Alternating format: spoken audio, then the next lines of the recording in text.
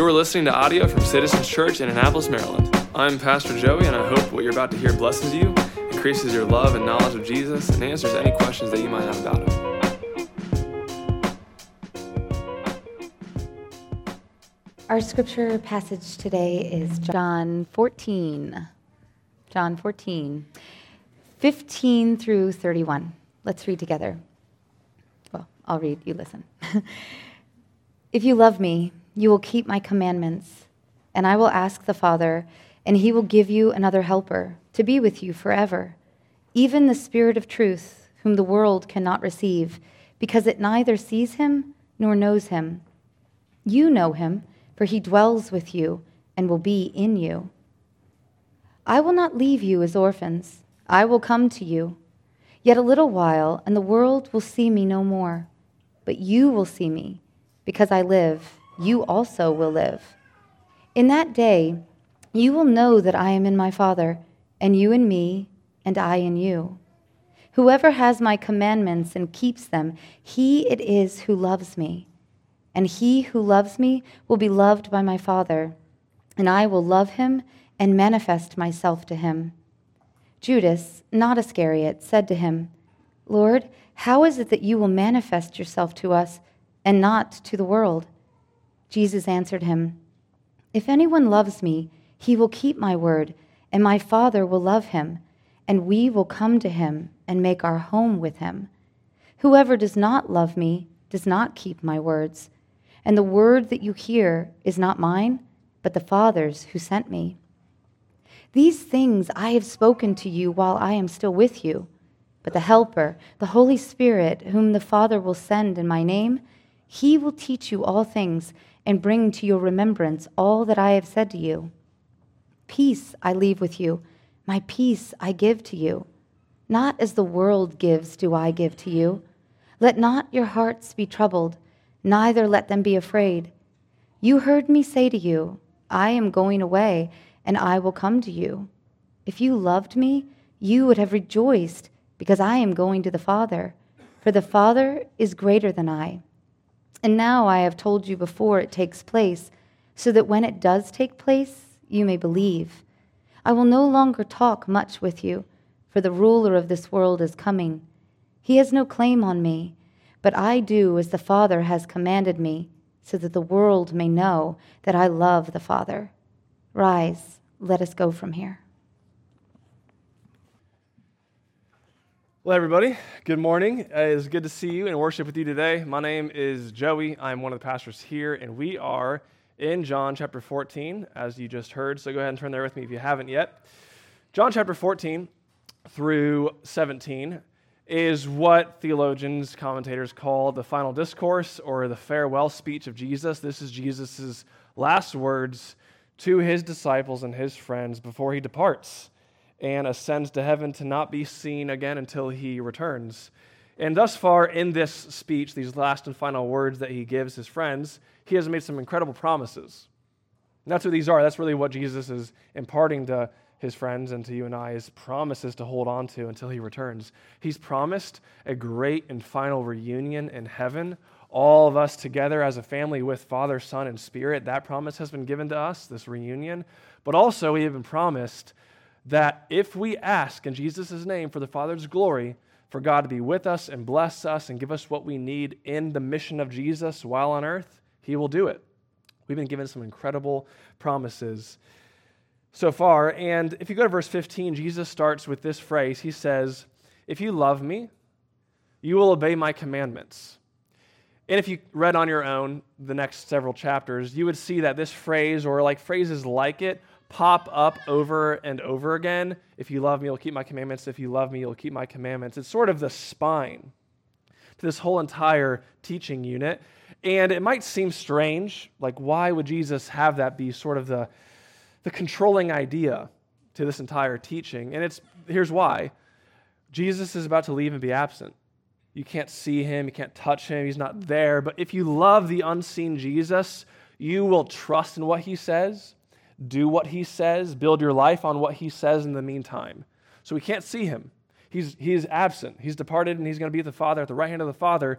But if you love the unseen Jesus, you will trust him. Live a life of trust in him, which means claiming his promises and believing his promises and building your life around his promises. And we have an incredible promise today that Jesus gives us. Jesus promises to send us the Holy Spirit while he is gone. So if you love Jesus, you will embrace the person and the work of the Holy Spirit. So the 2 points for today that we're going through is, first, we must understand who the Holy Spirit is. Understand the Holy Spirit. And I'm not going to be able to teach everything that could be said about the Holy Spirit, the doctrine of the Holy Spirit. We're just sticking to this passage today, but that'll be enough for us. That'll be all our minds can take probably. So we're going to understand the Holy Spirit, and we are going to learn how to fellowship with the Holy Spirit. What does it mean to fellowship with the Holy Spirit? Okay, so before I dig into this, I was excited. I was about to do it. But let's pause and pray and come to the Father now. Lord God Almighty, you are welcome here. And we open our hearts to you. And we ask that your Spirit would do his job and that we would yield ourselves to the Spirit now to do his job, to convict us of truth and lead us into truth, to convict us of unrighteousness, to reveal the Son to us. Lord, we ask that the Spirit in this time together would do the work, to apply this truth that we're about to study to our hearts in a deep and meaningful way. Lord, we come to you now and we confess our guilt and our iniquity, that we carry around with us the reality that we are fallen, have fallen short of your glory, have transgressed your law, have even done good things without knowing it, totally motivated by sin.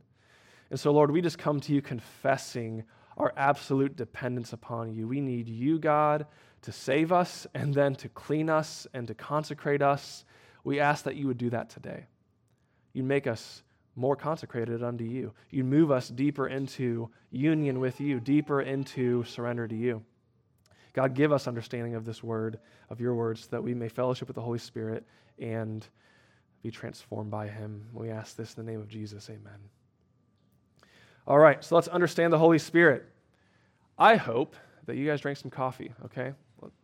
It's going to be great. Verses 16 and 17. Pick it up and read with me.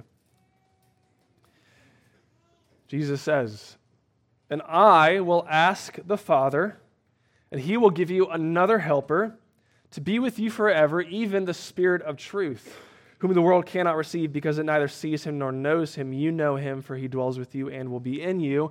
What first I want to spend some time studying and thinking about, what I want you to notice first is Jesus says, I will ask the Father who will give you the Spirit.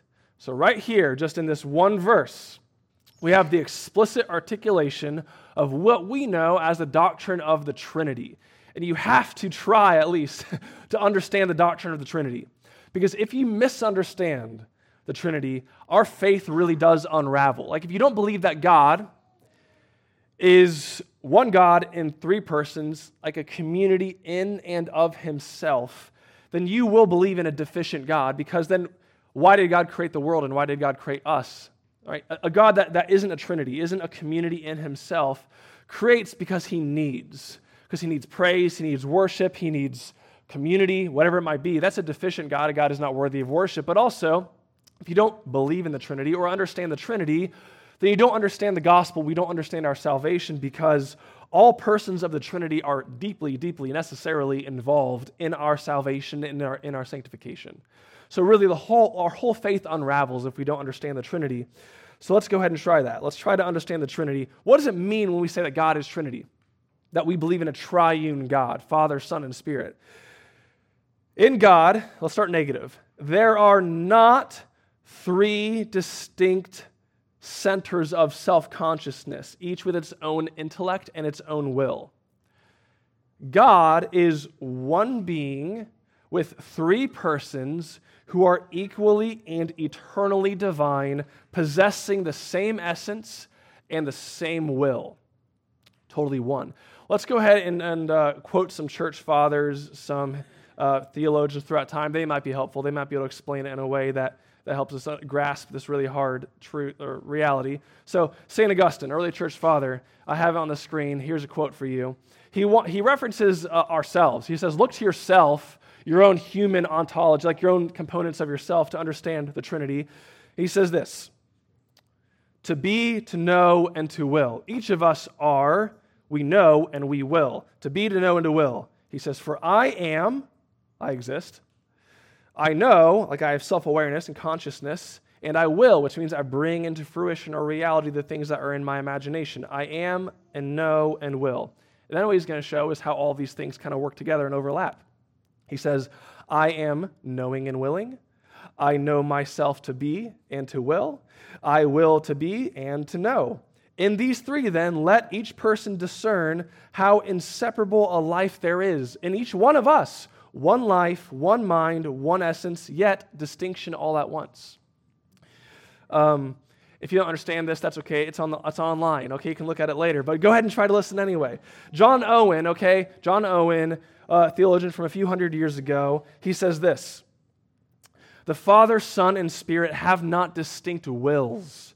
They are one God, and God's will is one, as being an essential property of His nature. Like, this is just who He is. That's what he's saying. Father, Son, Spirit, not each with their own agenda, sharing one will. John of Damascus, early church defender of the Trinity, he says this: for there is one essence, one goodness, one power, one will, one energy, one authority, one and the same. I repeat, not three resembling each other, but the three subsistences have one and the same movement. They're unified. For each of them is related closely to the other as to itself. That is to say that the Father, the Son, and the Holy Spirit are one in all respects. One essence, same divinity, all eternal, sharing the same will. So, when we come to this verse in verse 16 where Jesus goes to the Father, and he says, I'm going to ask the Father to give the Spirit, and the Father will give the Spirit. When he does that, Jesus, he's not doing that in inferiority to the Father, because the Son is equal to the Father. He is God. Rather, the Son, what he's doing there in asking the Father, he's relating to the Father as a son would relate to a father. He has always obeyed the Father and enacted the Father's plans in perfect and strong submission. And the Father, the Father's going to say yes to Jesus' ask here. He's going to grant Jesus' wish because the Father has always consulted the Son and agreed with the Son because they share the same will. So, it would be wrong to think that Jesus has to strong-arm God somehow into granting this wish. It would be wrong to think that Jesus is subordinate, weak, or inferior to God. They possess the same will, just as they possess the same eternal nature, divine essence. That will is achieved as they relate to one another in their roles. Now, one point that I really want to point out that I think is really crucial that we understand is that the Father, Son, and Spirit have always been Father, Son, and Spirit. It's not as if God is three persons and we know that because he enters into history as Father, Son, and Spirit. He has always been Father, Son, and Spirit, and we know that because he's revealed himself in time and history. Which means then that we should be paying very close attention to God's actions in history, God's actions in his story, because they show the relational dynamics between Father, Son, and Holy Spirit, and the closer attention we pay to God's revelation of himself as Father, Son, and Spirit in history, it teaches us and informs us who each of these persons are. So, go back to verse 13. John chapter 14, verse 13. You can see now the Son's relation to the Father. He says in verse 13, whatever you ask in my name, he's talking to the disciples here, this I will do that the Father may be glorified in the Son. So you see that the Son, his greatest aim in his existence, what he is so passionate about, is to glorify the Father. And so as the eternal Son, God the Son has always loved making the Father smile, making his Father proud. And the Father's relation to the Son, it's seen in chapter 17, verses 1 and 2. It'll be on the screen. Jesus says this, when Jesus had spoken these words, he lifted up his eyes to heaven and said, Father, the hour has come. Glorify your Son, that the Son may glorify you, since you have given him authority over all flesh, to give eternal life to all whom you have given him. So what we see here is the Father relates to the Son. the Father glorifies the Son and entrusts his authority to the Son. So as the eternal Father, he has always celebrated the Son and worked with the Son and entrusted the Son. And then in our passage, back to chapter 14, we saw that Jesus says, I'll ask the Father, and he will give you another helper, the Spirit. And so now we're talking about the Holy Spirit, okay? The Spirit of God, the third person of the Trinity, moves outward from the Father and the Son to accomplish what the Father and Son what pleases them. And so as the eternal Spirit of God, he has always proceeded forth from the Father and the Son. You could think of him as the overflow of life and power that comes from the fellowship of Father and Son. You could think of him as the creative power of the Father and Son's work together. In fact, the word Spirit in your Bibles, Holy Spirit, right? That could just as easily and rightfully be translated as breath. Holy breath, God's breath. And I think that's interesting and important to think about from time to time because that shows us this picture that it's like this conversation between Father and Son actively and purposely moves out beyond them in the person of the Spirit. It's like the breath, like the words that they have spoken, then move out beyond them in the person of the Holy Spirit. So the Spirit always moves forward from the Father and the Son to accomplish their will that he shares, what pleases them. And so this is why in the New Testament, the Holy Spirit is referred to as the Spirit of your Father, the Spirit of Jesus Christ, the Spirit of his Son. And in Romans 8, they're combined, and he's called the Spirit of God and the Spirit of Christ. The Spirit proceeds from the Father and Son to bring to fruition what pleases them. He shares their will. So all in all, okay? All in all, the eternal Father, Son, and Spirit have freely and gladly operated in relation to one another as Father, Son, and Spirit. One essence, one mind, one will. Why does this matter? Why is this important? It matters for a lot of reasons, but here's how Tim Keller, the late Tim Keller, talks about it. He emphasizes a really important aspect of this reality of the Trinity. He says this, it's on the screen. None in the Trinity, none of these persons demands that the others revolve around him. Each voluntarily circles the other two, pouring love, delight, and adoration into them. Each person of the Trinity loves, adores, defers to, and rejoices in the others. That creates a dynamic, pulsating dance of joy and love. The early leaders of the Greek church had a word for this, perichoresis. Notice our word choreography within it. It literally means to dance or flow around. So this means that Father, Son, and Spirit, before time began, in eternity past, have always been in self-giving love relationship with one another, which means this: God is the most happy being alive. Because in and of himself, he has everything he wants and everything that he would ever need. There is no deficiency in God at all whatsoever because he is triune. That can be said of none of us. No human besides Christ has ever walked on the face of the earth. God alone, triune God alone, is totally self-sufficient. Now, wouldn't it be amazing to be in a relationship with someone like that who has no flaws, no weaknesses, no insecurities, will not smother you to get something from you, but is totally in and of themselves complete? To be in a relationship with someone like that is incredible. That's not somebody that is useful to you. That's not somebody that's instrumental to you. That's just somebody who is beautiful to you. That's just somebody you want to simply enjoy for who they are. So God is triune. He is Trinity. The Spirit specifically relates to the Father and the Son as the person who proceeds from them to accomplish their good pleasure. Now, as the Spirit moves outward towards us, what does he do? What is the Spirit's job, task, activity as he moves outward towards us? And the main idea in verses 16 and 17 is he is our helper or our counselor or our guide. He helps us. He guides us. He counsels us. That's what he does for us. And you'll notice that in verse 16, Jesus says, I will send you another helper. You see that in your Bibles if you're looking at them? I will send you another helper. Now, this is pretty cool. That means that another helper, meaning Jesus is the first helper. He was the first helper, the first guide, the first counselor. But when Jesus is absent with the Father, that means that he's going to send another helper in his stead, in his place. So it's shocking to say what this just like basically straightforwardly means, but we should take this to mean that the Spirit is the same resource of comfort and love and guidance that Jesus was to his disciples.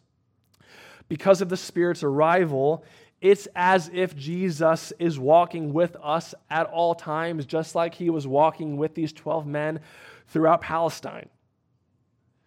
And so that's why later on in chapter 16, we're going to read that Jesus says, it's better that I depart, truly. It's better that I leave so that the helper can come, so that the counselor can come. Why would that be better? Why would it be better that Jesus leaves? It's because Jesus was in one location at all times, but when he leaves and the Spirit comes in his stead, God's presence, the Spirit of Jesus, will be in every single believer all throughout the globe. His presence will not be in one location, but everywhere, guiding and counseling and helping.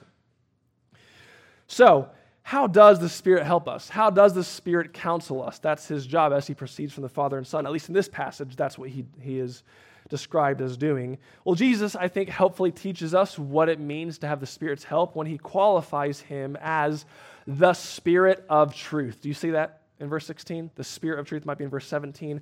The Spirit of truth. That's how he guides us, counsels us, and helps us. He supernaturally presses the truth deep into our hearts. That's how he helps us. He takes God, the abstract truth, this cognitive truth that we all know and have heard of our whole lives as Christians, and he makes it a part of our DNA. He crams it down into our hearts so that we're persuaded by it. So in Romans 8, we're told that the Spirit of God is the Spirit of adoption, by whom we cry out, Abba, Father. Okay? That means that our identity, who are we? If you're a Christian, who are you? You are a child of God, beloved.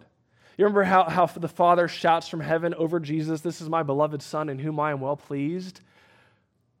The Spirit ministers that truth to your heart constantly because you're a child of God. You're his beloved. Okay? You're the object of his fatherly affection. Ephesians 1 describes all of us like this. You ready?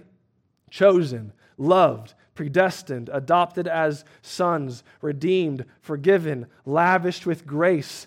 Those spiritual truths, like those identity markers, are branded on our hearts because it says in Ephesians 1 that the Spirit is our seal.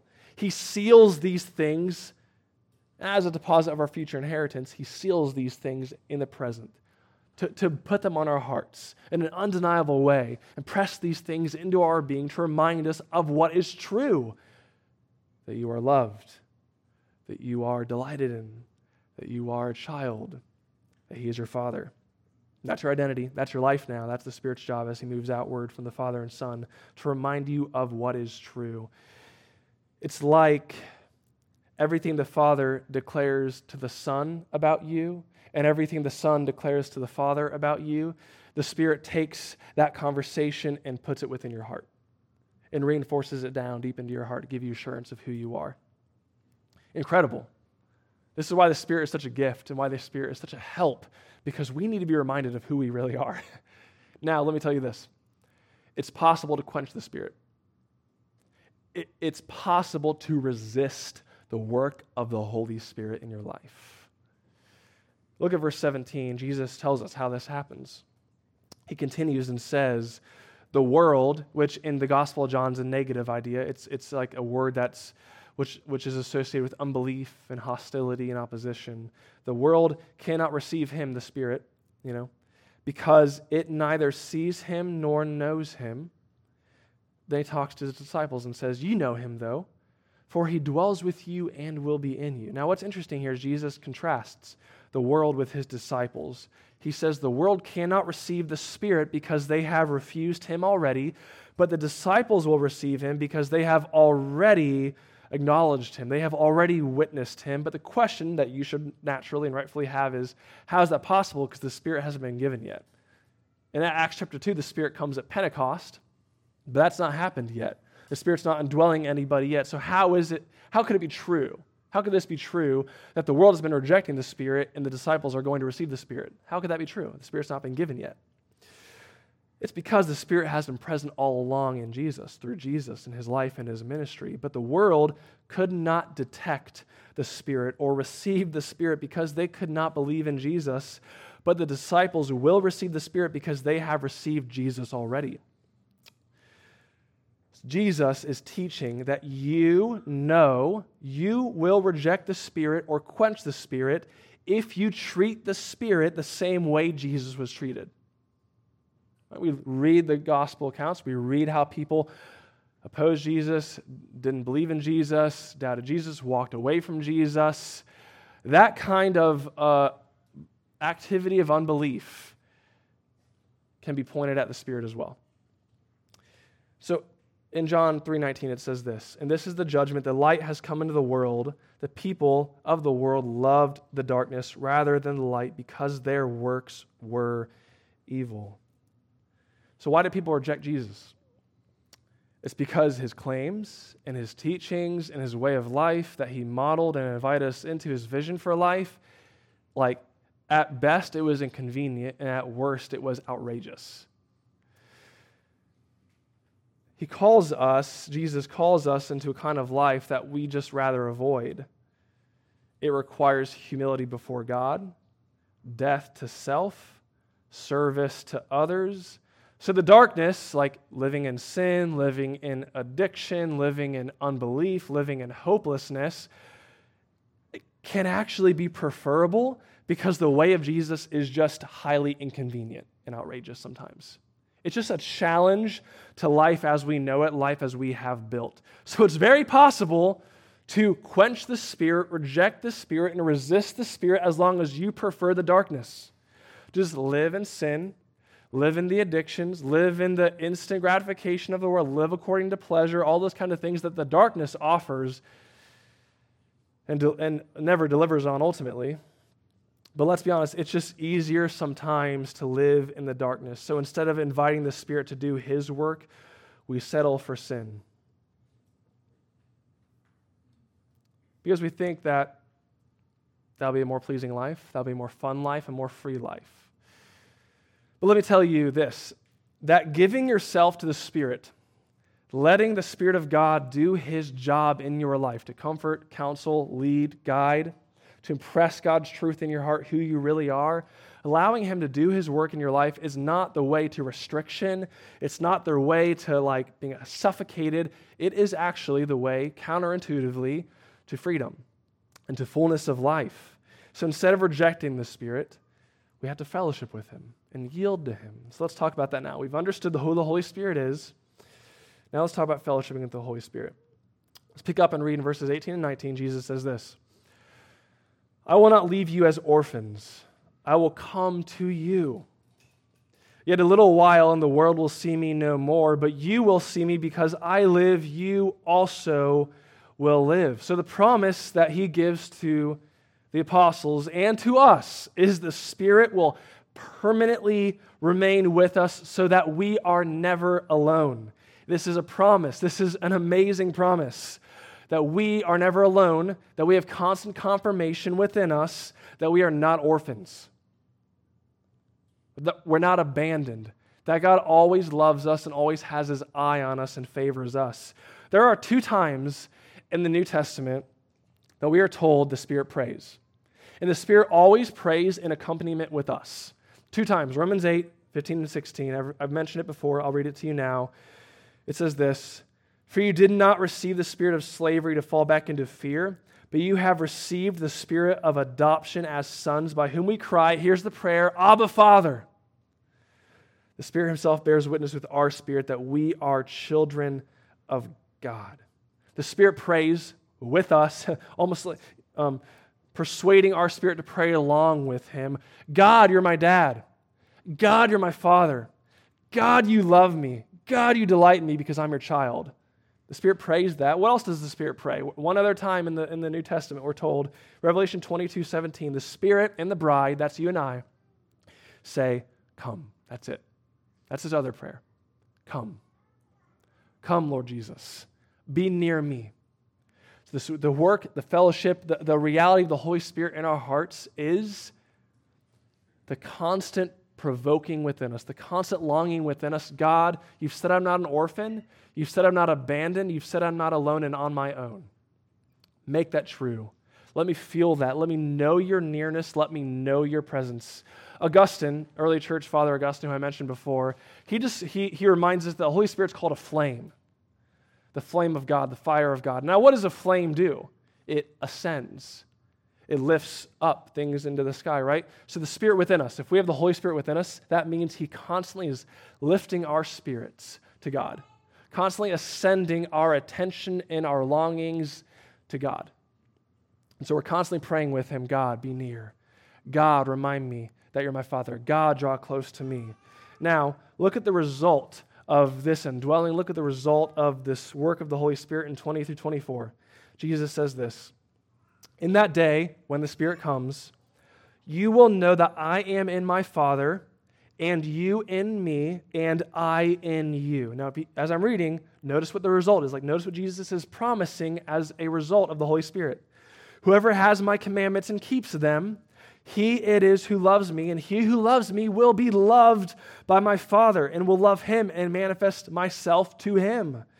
Now Judas, not Iscariot, said to him, Lord, how is it that you will manifest yourself to us and not to the world? So this disciple, Judas, he doesn't get what Jesus is saying still. He thinks Jesus is going to establish a kingdom, is confused how Jesus is going to establish this earthly kingdom, yet everyone's going to miss it. So Jesus responds to him and says, if anyone loves me, he will keep my word, and my Father will love him. We will come to him and make our home with him. Whoever does not love me does not keep my words. The word that you hear is not mine, but the Father's who sent me. So, did you catch the result of the Spirit's indwelling there? For those who have received the Spirit, for those who love God and obey His commandments, what happens? It says, Jesus says, He promises that we will be loved by the Father, loved by the Son. The Son will be revealed to us, and we will be the home of the Father and the Son. That's incredible. Loved by God, loved by the Son. He makes His home within us. And listen, this is not theoretical language. This is not just doctrinal formulations. This is experiential. We can know this at an emotive, personal, undeniable, subjective level. That God makes His home in us and He loves us and the Son loves us. The Spirit does that work in us. It's like the adoration and warmth in the gaze of the Father on the Son, and the honor and delight of the gaze of the Son on the Father is turned towards us, and now we are the object of that gaze. The Spirit who proceeds from the Father and the Son rests upon us, and in so doing carries into our hearts the love shared between Father and Son. Remember, our spirit, along with the Spirit, groans and longs, God, be near, come to me. I don't want to be an orphan. I want to be a child. And the Father responds to that longing and that cry and says, I'm coming near. Here's my love. I've made my home in you. You are mine. This is what the Spirit does to us. He confirms in our heart in a personal way that we are loved by God Himself. Now think about this. Verse 28, go down there with me. Jesus says this later on. He says, you heard me say to you, I am going away and I will come to you. If you loved me, disciples, you would have rejoiced because I am going to the Father, for the Father is greater than I. Jesus is saying that the Father's presence in heaven is where we'd all want to be. That's life. That's the glory that the Son is looking forward to having returned to Him. So Jesus looked forward to His return to heaven because life in the Father's presence is greater than anything on earth or in this present age. Psalm 16 describes the Father's presence like this. In your presence there is fullness of joy. At your right hand are pleasures forevermore. Psalm 63 describes God's love like this. Your love is better than life. Psalm 73 describes heaven like this. Whom have I in heaven but you? And on earth there is none I desire besides you. As if God is the great prize in heaven. So the result of the indwelling of the Spirit is that now in our very hearts, is a tether to the presence of the Father and the Son. And with that connection unbroken, there is constant influx of heaven's atmosphere into our hearts. He brings us into heaven's atmosphere and brings heaven's atmosphere into us. The love between Father and Son descends upon us. This is living in the Trinity. This is living in the Spirit, being constantly confirmed deep in your soul that God loves you like this. Heaven's love being poured into your heart and into your life. Remember the dance of the Trinity? The early Greek fathers talking about the dance of the Trinity, how there was this selfless love, this orbiting around one another in constant giving and receiving, this incredible explosion of love within God Himself. We can get caught up in that. That's what this means. Like we can get raptured into that dance of the Trinity. Colossians 3:3, great verse. Meditate on this verse. It says this, "For you have died." Meaning when you're born again, when the Spirit indwells you, takes up residence in you, the old self is gone, a new self is born again. And after that happens, look what he says, "And your life is hidden or found with Christ in God." Meaning that explosion and fireworks of love that is pulsating between Father and Son, Christ in God, we are invited to that life source. We can be located in the middle of the gaze between Father and Son. We can be in the middle of the embrace between Father and Son. We can get caught up in the dance of God. And let me tell you, we were made for the dance. There is nothing else in life that is going to satisfy your soul. There's nothing in life that is going to give you fullness of life and make life worth living besides this dance, besides this walking with the triune God. We were made by God for God. So, how do we fellowship? How do we, practically speaking, get caught up in this dance? At least in this passage. Let's look at it. So I want to read the next paragraph for you. But I want to, before I read, I want to tell you what it means so that you're not confused. Jesus is about to teach his disciples that when the Spirit comes, he will illuminate their minds by the Spirit so that they can read the Old Testament and they can understand the Old Testament in light of the events of Jesus' life and ministry and resurrection. That it's all going to make sense and come together and be interconnected by the illumination of the Holy Spirit. And so what's about to happen, his arrest, his crucifixion, the seeming defeat of the hour, it shouldn't take them off guard. It shouldn't surprise them because this has been the plan all along. The Spirit is going to teach them that, illuminate that for them. So look what Jesus says, verses 25 through 31. "These things I've spoken to you while I am still with you. The Helper, the Holy Spirit, whom the Father will send in my name, he will teach you all things and bring to your remembrance all that I have said to you. Peace I leave with you, my peace I give to you. Not as the world gives do I give to you. Let not your hearts be troubled, neither let them be afraid. You heard me say to you, I am going away and I will come to you. If you love me, you would have rejoiced because I'm going to the Father. For the Father is greater than I, and now I have told you before it takes place, so that when it does take place, you may believe. I will no longer talk with you much, for the ruler of the world is coming. He has no claim on me, though, but I do as the Father has commanded me, so that the world may know that I love the Father. Rise, let us go from here." So this has direct, specific, exclusive application only to the apostles. Like they uniquely were supernaturally gifted by the Holy Spirit to have all of the teachings and claims and life events of Jesus, have like supernatural recollection of those things, and then have insight into all of Scripture, and then formulate what we have now as the New Testament and the teachings of Jesus for the church. That's what Jesus is saying is going to be a specific gift to them by the Holy Spirit. But he promises them what? Illumination by the Holy Spirit into the Word. He promises that that will give them peace. Not like the world's peace, his own peace. My peace I give to you, not as the world gives. So we might not get like apostolic inspiration. We don't get that. But we do get illumination by the Holy Spirit into their writings so that we may have conferred to our hearts the peace of Jesus and move through this world resilient and durable and powerful, not shaken by what's happening in our lives, not shaken by surprises that happen, but move through the life confident in the love of God for us as we take up the Scripture and read it, though. Because Jesus, his great landing point, his great destination of this unit of teaching is the Holy Spirit. He guides us. He's the helper. He's the counselor. He reminds us of who we are. But he does that first and foremost by your reading of the Bible.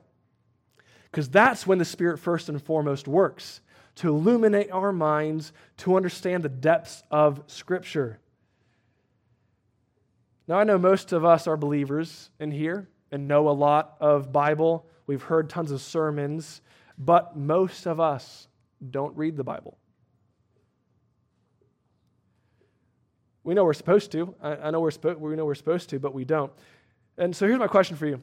I don't mean this in a judgmental way. I just mean this to inspire you and persuade you. How's that going for you?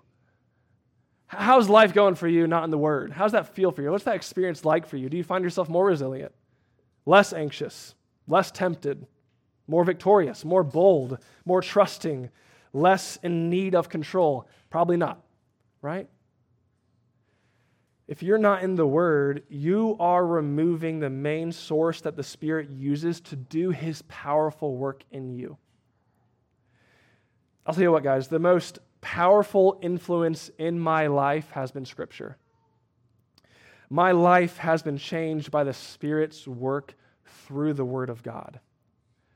When I was in middle school, my friends and I started a weekly meeting on Saturday mornings where we would come together and we just read the Bible. We had read the Bible all week. We just come and share our devotions. As a junior high kid, a few of us got together and just shared what we were reading. And we were so wrong on interpreting stuff. We took out applications that were probably heretical. I don't even know. But you know what happened? That's where I got my craving for the Word. That's where the thirst for God's Word was conceived in me. And like I said, we were naive. We did not know anything, but we were in the Word. And you know how Paul talks about that we're like infants who crave the pure spiritual milk? That's what we were. We were just like babies crying out for just sustenance and nourishment. And we didn't have it all right, but we were in the Word because we were excited about the Word, thirsting for the Word, craving in the Word. And I'll tell you what, the Spirit worked. He did great things in us and through us in that time. But you know what? In my own life, what happened? That's where I would say my call to ministry happened. As I fell in love with God's Word, that's when I knew I didn't want to give my life to anything else. The Spirit works through the Word. And then as I entered college, in the early years of ministry, my Bible reading matured. It became more intellectual, like an intellectual pursuit. I wanted to understand what I was reading, how it fit into the whole tapestry of Scripture. I wanted to practice biblical theology. I wanted to know how Christ fulfilled the Old Testament. So I started reading commentaries. I started listening to smart people on podcasts and sermons. I started reading books. I just wanted to know how the whole story fit together. I got my master's, I got my doctorate in theology. It's been an intellectual pursuit for a while now. But I'll tell you what, in the last year, I hope I've reached this point, and this is where I stay. Now that God has given me a thirst for His Word and given me knowledge of His Word, now I'll tell you what, I read God's Word now out of sheer and utter dependence, desperation. Because there is a night and day difference in my life when I take up God's Word and let the Holy Spirit do His work in that time versus when I do not. In the last year, probably because of being a dad and having kids and whatever else is going on in life, I am just way too uncomfortable with how quick to anger I am, how impatient I am, how anxious I get when I don't feel like I'm in control, how I don't trust God and I'm quick to doubt that He is good. I mean, there's so many deficiencies in my life when there shouldn't be. I mean, I have a doctorate in theology, yet I feel more weak than ever before. I'm more in touch with the fact that even the good things, and I would say even especially the good things I do, if you get down to the bedrock motivation behind them, it's still wrong. Like, I just need God to do a work in me. I need the Spirit of God to transform me, and He will do it through His Word. He does it in His Word first and foremost. And so I'm telling you, if you are not collapsing into Scripture, desperate for the Spirit to reveal God's truth so that you can be conformed to Christ and then move out into mission for God in the world, and what are we doing then? What's life going to be like? How's it going to go for us? We're going to struggle. We're going to struggle. So let me close now. We're closing with some exhortations. I want to give you some exhortations. If you want what the promised Spirit brings, you must read. You must read. You must be committed to reading the Word. And I know some of you want to read, but you don't. And there's just a breakdown there, like you have this desire, but it doesn't happen in practice. You have this desire, but it doesn't materialize in your life. Let me ask you a question to motivate you here. Would you rather be at the mercy of the world or the mercy of God? Because I'm telling you this. Unless you intentionally put yourself in place to be at the mercy of God in His Word, which that's what you're doing, you're opening yourself up to Him to be vulnerable before Him and transformed by Him in His Word. Like, that's an active resolution. Unless you do that, you are already at the mercy of the world. You don't need it. There's no on and off switch for that. That's just happening. We are constantly, right now, being conformed to the image of the world.